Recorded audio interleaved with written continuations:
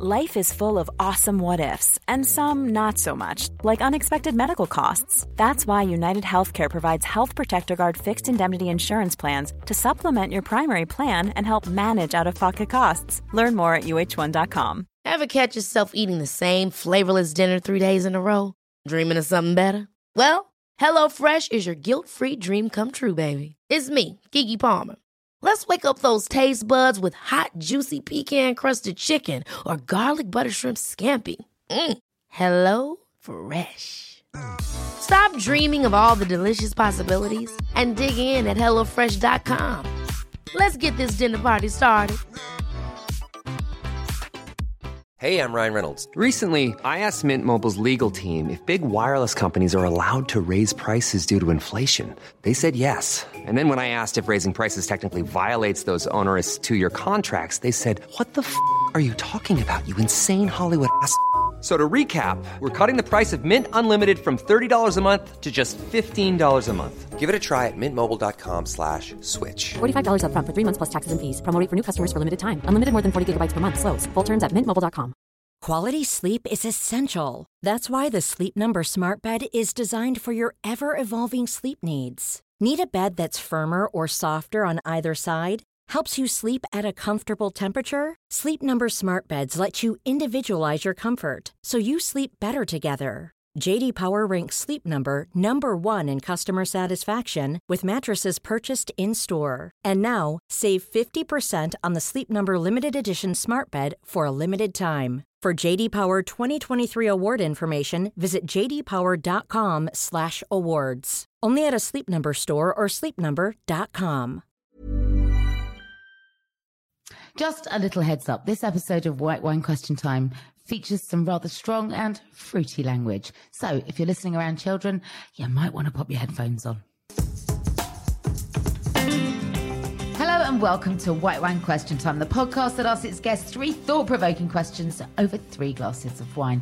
And my guests this week, well, they're exactly the same as they were last week. So good, we couldn't contain them in just one episode and have decided to run it as a 2-parter. They are the king and queen of chat, especially when it comes to ruling daytime television. No surnames necessary. This is part 2 of a fascinating conversation with Richard and Judy. So, are you ready, Richard and Judy, for your 3rd and final question? I wanted to talk about resets because, Judy, you made the decision to stop working on screen years ago and have reset your own professional life as a writer. Richard, you weren't ready to do that. So for the first time, actually, one went left and one went right in your professional lives. How have you managed to stay together, stay tight, because you seem as tight as ever, while stepping away from each other, recarving your own identities? Don't know, I never thought about it like that. We are incredibly close, always have been. And yes, we work together, so obviously that, and there were many years that we worked together. How many years? 30 years? 21.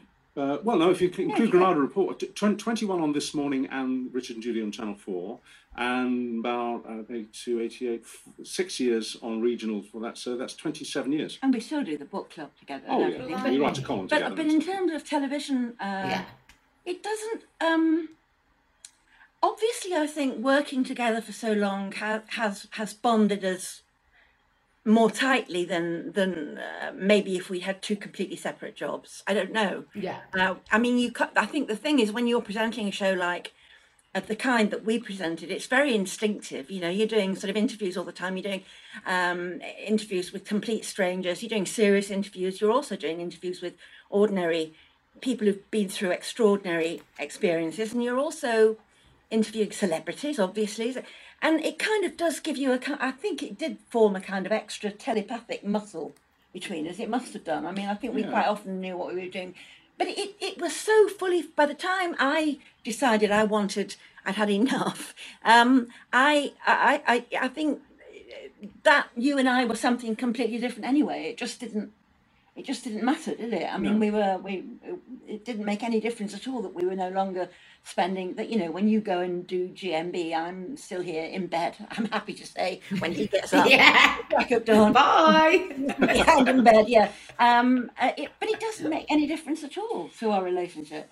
Isn't that remarkable, though? Isn't that remarkable after all of those years where you were hand in glove professionally? But I can see that from the outside, it looks as if, as you say, we were bonded, you know, in our professional lives together, and now we're not.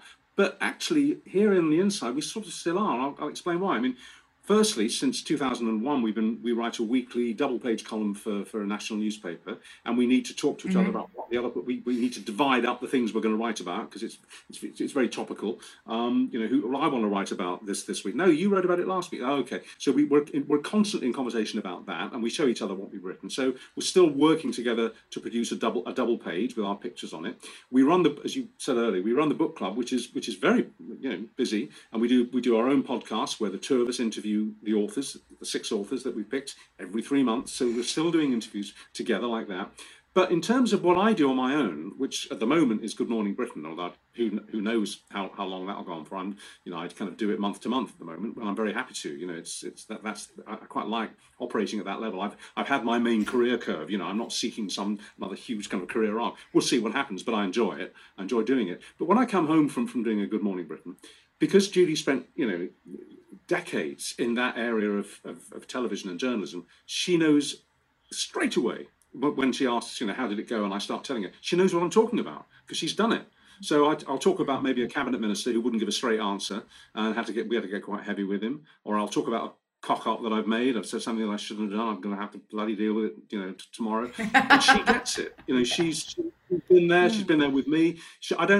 We have a shorthand. I don't have to explain it to her. You know, it's not like she's a bank manager retired. You know, she's a television presenter retired. And so it's that kind of instant understanding and comprehension is totally there. So we're not actually as detached.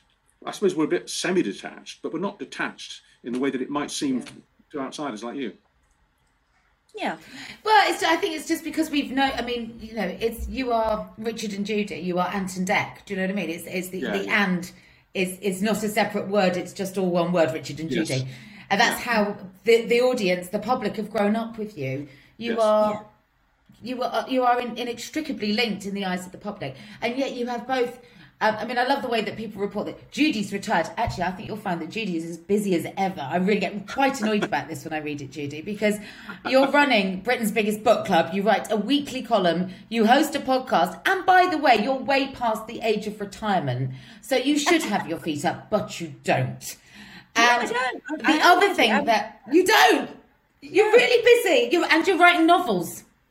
Yes. Yeah. I mean, I think that's the thing about being on telly. If you stop being on telly, everybody thinks you disappeared. But actually, there is life outside a television studio. There's quite a lot of interesting things to do outside television, as I'm finding out. And I must admit, I quite enjoy Richard still doing a topical program, because I can kind of. As you say, I mean, I relate to it instantly. If you come home complaining about a particular interviewee or a particular celebrity or something, I quite enjoy that. And it makes me feel kind of part of it and everything as well. Yeah. Without having to get up really early, have your hair and makeup done, and go through all of the other stuff that goes along. Yeah, I know. Absolutely. Oh, yeah. You can keep that. You can picnic on it, Judy. You can just take a few bites of his sandwich and then put it back down again. Absolutely. That's a good analogy. Yeah. Being a woman on television is just such harder work, you know, because of the imagery involved. Basically, I mean, I get up at 4:15. Now that is pushing it. I am pushing it, but you know, hopefully at this stage in my career, I sort of know what I'm doing, so I don't really need to get there much earlier. But I get up at 4:15, and I'm having a meeting with Susanna and the producer at 5 o'clock. In her dressing room, and then we're on there at 6. And I quite like that kick, bollock, Russian scramble. But the women who are presenting the programme, whether it's Susanna or Ranveer or Charlotte, whatever, you know, they have to get up at 3:15 because there is just the simple fact of hair and makeup. You know, it can't be denied. It's just part and parcel of it. And men don't have to put up with that. You know, you can sort of, you know, you can get in, and in the meeting you can be shaving with your electric razor. You can be, you know, sort of I washed my hair the night before. You know, it's much easier if you're a bloke, and you just step into a suit. So there's a lot more involved in personal prep. Well, as you know, in personal preparation, and on breakfast television, that means getting up really in the middle of the night. I get up sort of getting closer to dawn. Yeah. Yeah, it is the middle of the night. I think some people find it utterly baffling, Judy, that you've chosen to walk away from a career on camera. I really get it, and I have a lot of friends that work in our business, and I quite often say when they start to sort of realise levels of anxiety around not working, please go and read any interview with Judy Finnegan, and you'll find it hugely reassuring that there is a life beyond this bubble. And you're quite right. People not only assume that you've sort of, you're doing nothing if you're not on telly.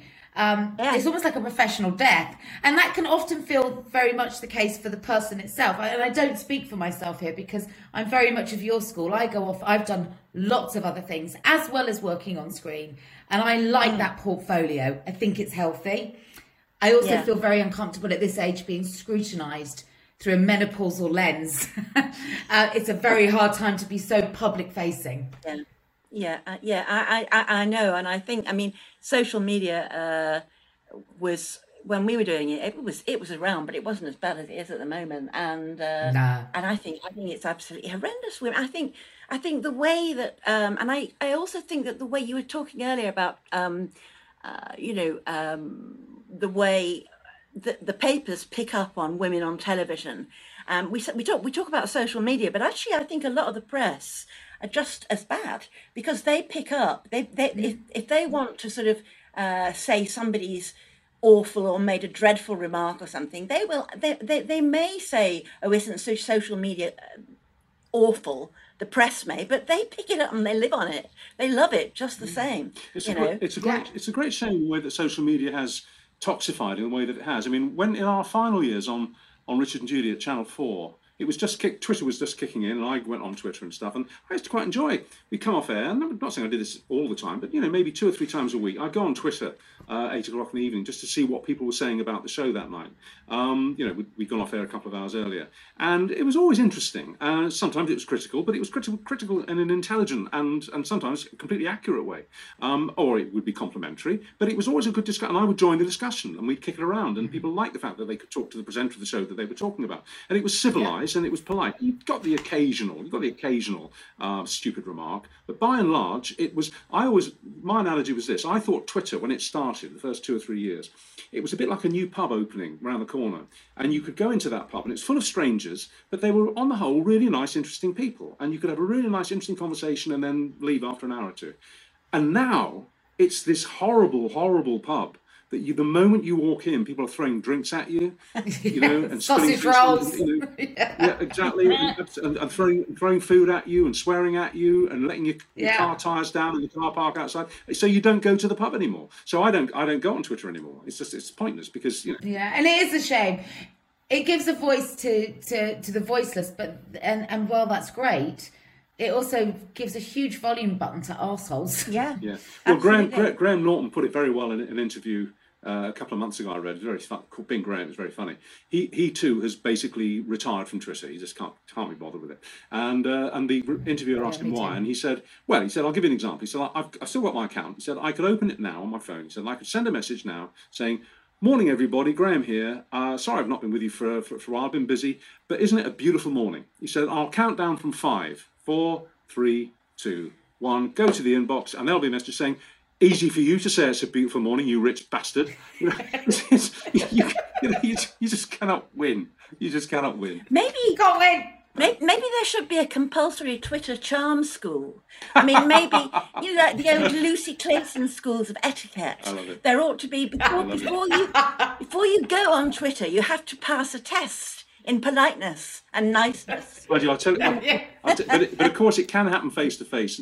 Very rarely. Most people in the real world are polite, and they observe the niceties, or they're just nice people. But occasionally you meet somebody who is basically Twitter personified. It happened to me. Judith's heard the story so many times, so yes. don't roll your eyes. But it was a few years ago. And we were down in Cornwall, and it was a gorgeous June morning. It's about 9 a.m. So no one else is on the footpath, and I'm at the highest point, about 300-400 feet up. And round the bend in front of me, about 50 yards in front of me, coming towards me, was this enormous bloke. And as you'll know, Kate, in this business, you learn, you can't fail to learn when somebody sees you, if they recognise you or not. You can see expressions they recognise. So, and you can also tell if they like you or not. And I could tell straight away that A, this bloke had clocked me and knew I was that bloke off the telly, and B, loathed me. I could tell it. It was all over his face. He loathed me. And as we drew closer and closer, I thought, he's going to say something. I can see he's building up to say something. Oh, my God, this is going to be fun. And it was quite a narrow path, steep drop on down to the sea on one side. And we had to sort of shuffle past each other.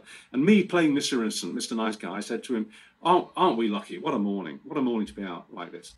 And he was so consumed with a passionate hatred of me that he couldn't form words. And he just sort of went... and walked on. I thought, okay. So I go to the village and I do my shopping, and I'm coming back about half an hour later, and I'm at exactly the same point on the path, coming in the opposite direction, and blow me down, same bloke appears, coming around from the other side. And now I can see, yes, of course he recognises me, yes, of course he still hates me, but now I can see the third thing. He'd thought of what he should have said, and what he probably was going to lie to his wife and say that he'd said to that bloke off the telly, but now he's got a chance to say it. So he looked a combination of delighted and angry. So we get closer together, we stop, and I, playing the innocent again, said, we meet again, and still the sun shines, or something crappy like that. And he put his finger very close to my chest, and he said, he was from Birmingham. Apologies for the accent, it's not very good, but he said, I just want you to know that everything you've ever done, everything you've ever said, everything you ever say or do, I loathe and despise. And he walked on, and I genuinely creased up laughing. I just literally doubled up laughing. And I can still see his face. He turned round. I think he thought he'd sort of destroyed me. And I managed to sort of get through my laugh. I said, no, thank you. I said, you've just given me a great story. Thank you so much. I've never seen him since. So you can meet a real life Twitter on legs, but it's very rare. It's very rare. Yeah, when eggs come to life. A lot can happen in the next 3 years. Like a chatbot may be your new best friend. But what won't change? Needing health insurance. United Healthcare Tri-Term Medical Plans are available for these changing times. Underwritten by Golden Rule Insurance Company, they offer budget-friendly, flexible coverage for people who are in between jobs or missed open enrollment. The plans last nearly 3 years in some states, with access to a nationwide network of doctors and hospitals. So for whatever tomorrow brings, United Healthcare Tri-Term Medical Plans may be for you. Learn more at uh1.com. Hey, it's Ryan Reynolds, and I'm here with Keith, co-star of my upcoming film, If, only in theaters May 17th. Do you want to tell people the big news? All right, I'll do it. Sign up now and you'll get unlimited for $15 a month and 6 months of Paramount Plus Essential Plan on us. MintMobile.com/switch. Upfront payment of $45 equivalent to $15 per month. Unlimited over 40 gigabytes per month. Face lower speeds. Videos at 480p. Active Mint customers by 531.24 get 6 months of Paramount Plus Essential Plan. Auto renews after 6 months. Offer ends May 31st, 2024. Separate Paramount Plus registration required. Terms and conditions apply if rated PG. There's never been a faster or easier way to start your weight loss journey than with PlushCare. PlushCare accepts most insurance plans and gives you online access to board-certified physicians who can prescribe FDA-approved weight loss medications like Wegovy and Zepbound for those who qualify. Take charge of your health and speak with a board-certified physician about a weight loss plan that's right for you. Get started today at plushcare.com/weightloss. That's plushcare.com/weightloss. plushcare.com/weightloss. As you sit here today, how is what does a happy life look like for you guys right now, both of you? It's kids, isn't it, and grandkids? Well, it's having a close family, as I said earlier, and having grandkids. We're very lucky that way.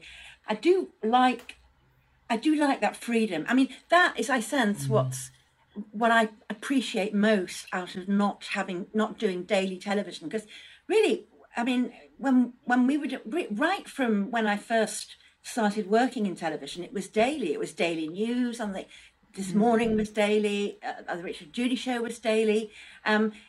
You really it can take over your entire life and your thought processes and your imagination and everything. You just don't seem to exist beyond it. And I love the freedom of not doing that now. I love the freedom of being able to do. I'd agree with that. I mean, because I only do Good Morning Britain in the same way that Piers used to do it, Monday, Tuesday, Wednesday, and then that's it. But I would say, and I know you would say this too, that for me, What Happiness looks like, and it was in this room that we're talking to you from, this is our dining room, We've got kind of an extendable dining table, and it can, at a pinch, it can seat about 13 or 14 people. And 3 or 4 weeks ago, because we got stuck in America at Christmas because we both got COVID and we couldn't fly home, so we didn't see any of the family over Christmas, and therefore they didn't really see each other. So just at the end of February, we had a very belated Christmas dinner here in the house, here in this room, and everybody came down. Tom and Davina, one of the twins and his wife, and their daughters came down from Manchester and stayed here, and Jack and Izzy, his wife, and Kit, their little boy, and Chloe and James. They were all Dan and Joe. And Dan and Joe, one of the other twins, and his wife. They all came here. So the house was full of children and full of our children, and we were all crammed around this table. And I just remember coming, and I cooked a huge turkey, which I got from the local Hampstead butchers, and I remember coming into the room just after I'd kind of plated up and everybody was eating. And we're so lucky not only to have, I think, a fabulous family, but they all really get on. And as an agony uncle, I get a lot of letters from people with fractures in the family and how can we heal it, and we've had this problem. And we're so lucky we don't have that in our family. Our kids love each other. We've got a family WhatsApp group which everybody talks to each other on every day, including us. And that's a blessing. That doesn't come automatically. It's a blessing. And I just thought, coming in the room, and you talk about happiness, that's my well of happiness. I just looked at them all, from us oldies, you, well, I won't say how old you are, me, I'll be 66 in May, and we're going all the way down to the youngest kids who are 3. And we're all in here together, kind of loving each other. And I thought, and having a lot of fun. And having a lot of laughs, yeah. Having a lot of laughs. I mean, the way that, we do have a good time, don't we? Yeah. It's lovely, It was great. Yeah. So that's my great pleasure now. No doubt about it. That is wealth, isn't it? That is your wealth right there. Yes. At your table. Right. Absolutely. Yeah, and it's priceless. Yeah. It's priceless. Yeah. It really is. I cannot thank the pair of you enough, not just for your time today, but for kind of everything, because when I walked into telly, you were 2 of the first hands I latched onto. You were unflailingly kind, always generous with your time, your encouragement. You're a class act, the pair of you, and you taught me so much.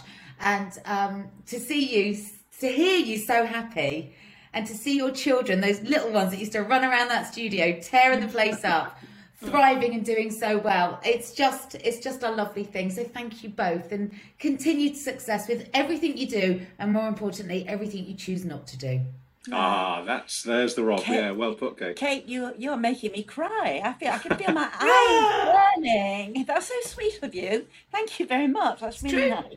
Thank you. Very kind of you. It's very true. And you know what? I don't know what playground young up and coming presenters get to go and play in anymore. Maybe it's still the This Morning studio, and maybe Holly and Phil are paying that kind of kindness forward. I'm not there, but I know that meant so much to me. And for the purposes of researching this show, I sat and watched the other night, and I thought I'll just have a little 5 minutes with it, and I did the full show. I watched your last This Morning because I was there with you on the day. Do you remember when George Michael phoned in and savaged Paul O'Grady, which was really fun to watch. With George telling Denise Robertson that he was her biggest fan. Well, I'll tell you a quick story about George Michael, who was in this room that we're sitting in now, our dining room. It was about 3 years before we left This Morning and went to Channel 4. And it was about 2 weeks before Christmas, and Julie and I were launching, it was a Monday, we were launching that year's This Morning Christmas Appeal. It was some children's charity booth, and so we had something that you would have done, a VT of some kind, Yeah. And the numbers to ring and the lines to call, and a studio interview, big launch. Okay, that's the Christmas charity. And we came off air at 12:30, and our then editor was waiting for us in the corridor just outside the studio, hopping from one foot to the other with excitement.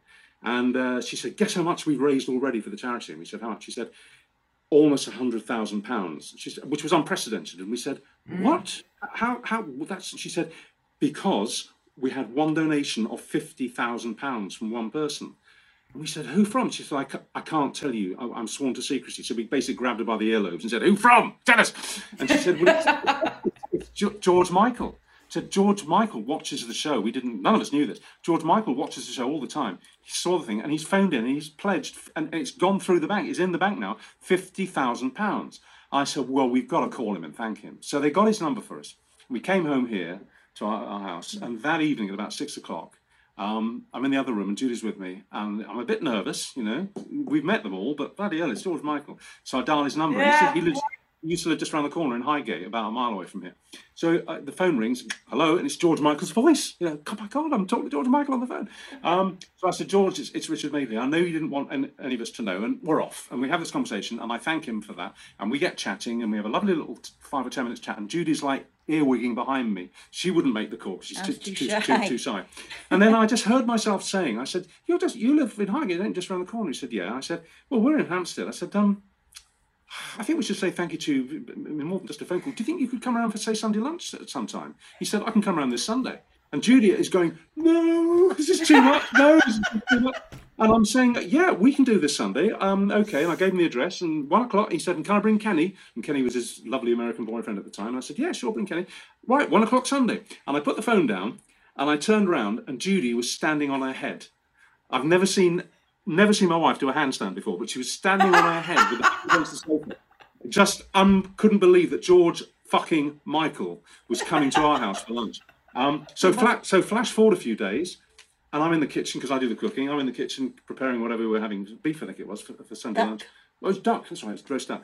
And it's bang on 1 o'clock. The doorbell goes, and I go, wipe my hands on my pinny, and go to the door and open it, and there is George. It's like a beetle standing on your doorstep. There's George Michael with his shades and his leathers and his stubble, and he looked great because he was about to go on tour, so he was on a diet and he was looking after himself. This is before he fell into serious drug use, and his very, very gorgeous boyfriend Kenny behind him, and they come in, and it was a little bit, you know, at first, but after a few minutes we got on, and they were here for hours, weren't they? 7 hours. 7 hours. I remember George coming into the kitchen just before I served up, in his shades and his leathers, and George Michael's in my kitchen, and he said, "Just want to say, Rich, no."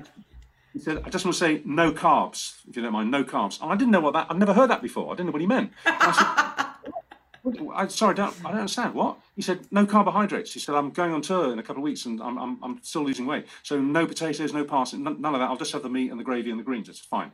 So I gave him a plate with no carbs, and you know what? In 1 minute, he picked up his fork and he was nicking roasters off everybody else's plate.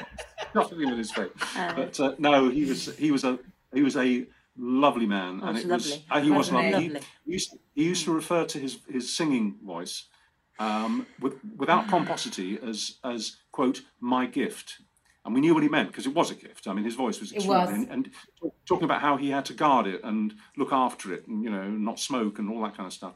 And then, you know, we stayed friends for a few years, and then he just got lost in serious drug use, and he withdrew from everybody. You couldn't talk to him. You couldn't help him. You couldn't grab him by the elbow and drag him back. He just disappeared into drug abuse, and then of course died. And it was horrible. It was a real waste of a human being and of a musical genius and of a lovely man. But he was a lovely man.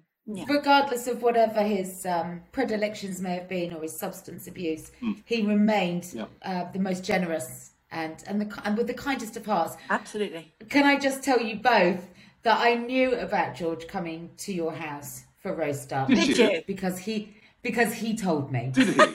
And can I tell you how he told me? Go on. He went, "I went to fucking Richard and Judy's house. He was just as starstruck as you. You loons." That is so fun. No one's ever told us that before. How funny is that? I literally, like you, Judy, I was very shy around George because I was his biggest fan. He called in on Loose Women and left me his number. I refused to take it because I thought if I've had a few drinks and I phone him up, I'll show myself up. So I did say to the producer, leave my number with George. And we became, you know, we would have these extraordinarily wonderful gossipy conversations on the phone where he'd ring up and just ask me the most random things about something he'd seen on telly. And then he did say, "I've been to Richard and Judy's for Sunday lunch." And if I couldn't sort of enlighten him on a certain rumour or a piece of gossip, he might say, "I'll give Richard a call." Oh, bless him! Really, bless him. He was do you know what? I feel very, very, very lucky to have known him, and not just because of his phenomenal talents, just because he was truly. We talk about handprints. He left one on me for sure. Absolutely, it's funny. I was on Desert Island Discs a few years ago, and I kicked myself afterwards, because it's really hard to pick your records. You don't know, you're leaving stuff out that you'll remember later. And I really wish that I'd picked George live at Wembley at that Queen concert when he came on to sing Freddie Mercury Memorial. Absolutely. What a. In fact, as soon as we finish this, I'm going to Google it and listen to it again. Okay, can I add to that? Can I say, before you Google the actual performance, watch first the rehearsal footage that exists on YouTube. It's all there. You'll see he turns up to rehearse. He's got the shades on. He's definitely been off the carbs. But there's David Bowie in the corner watching, stood next to Seal. Right? They're all there rehearsing the day before the show. George comes in, picks up the mic. I get goosebumps even reciting this. And he nails it to the point that you've got David Bowie smoking a cigarette that literally stops smoking and is like, what? It is almost better than the actual performance. Please watch it and then message me and tell me if you get hairs on the back of your neck and a handstand up. Yeah, I've never seen that. As always, I can talk to you forever, but I know you've got a box of books to dive into. Thank you both. Yeah, we have. Thank you, Kate. It was lovely. Kate. We really enjoyed it. Thank you. Thank you so much, darling. Thank you. I'm not as much as me, let me tell you. Thank you. So there we are. That concludes our 2-part chat with Richard and Judy, the legends, the purveyors of daytime television, the creators of its template. Thank you both so much for your time. As always, White Wine Question Time has been produced by me, Kate Thornton, alongside Ben Robbins and the Yahoo Studios team. Editing is by Eleanor Humphreys, and our music comes courtesy of Andy Bell. We'll be back next week with more great guests, but until then, thank you so much for loaning us your ears.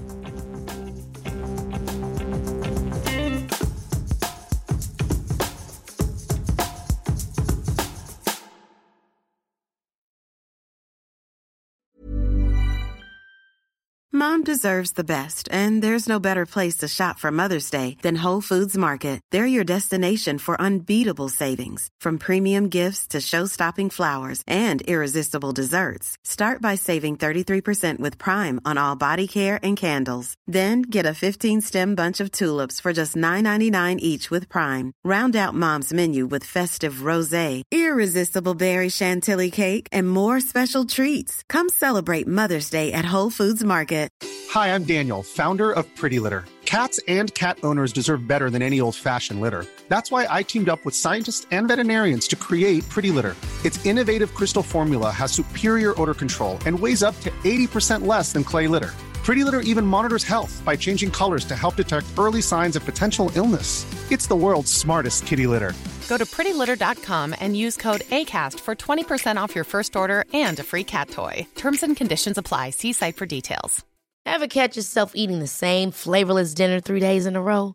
Dreaming of something better? Well, HelloFresh is your guilt-free dream come true, baby. It's me, Keke Palmer. Let's wake up those taste buds with hot, juicy pecan-crusted chicken or garlic butter shrimp scampi. Hello Fresh. Stop dreaming of all the delicious possibilities and dig in at HelloFresh.com. Let's get this dinner party started.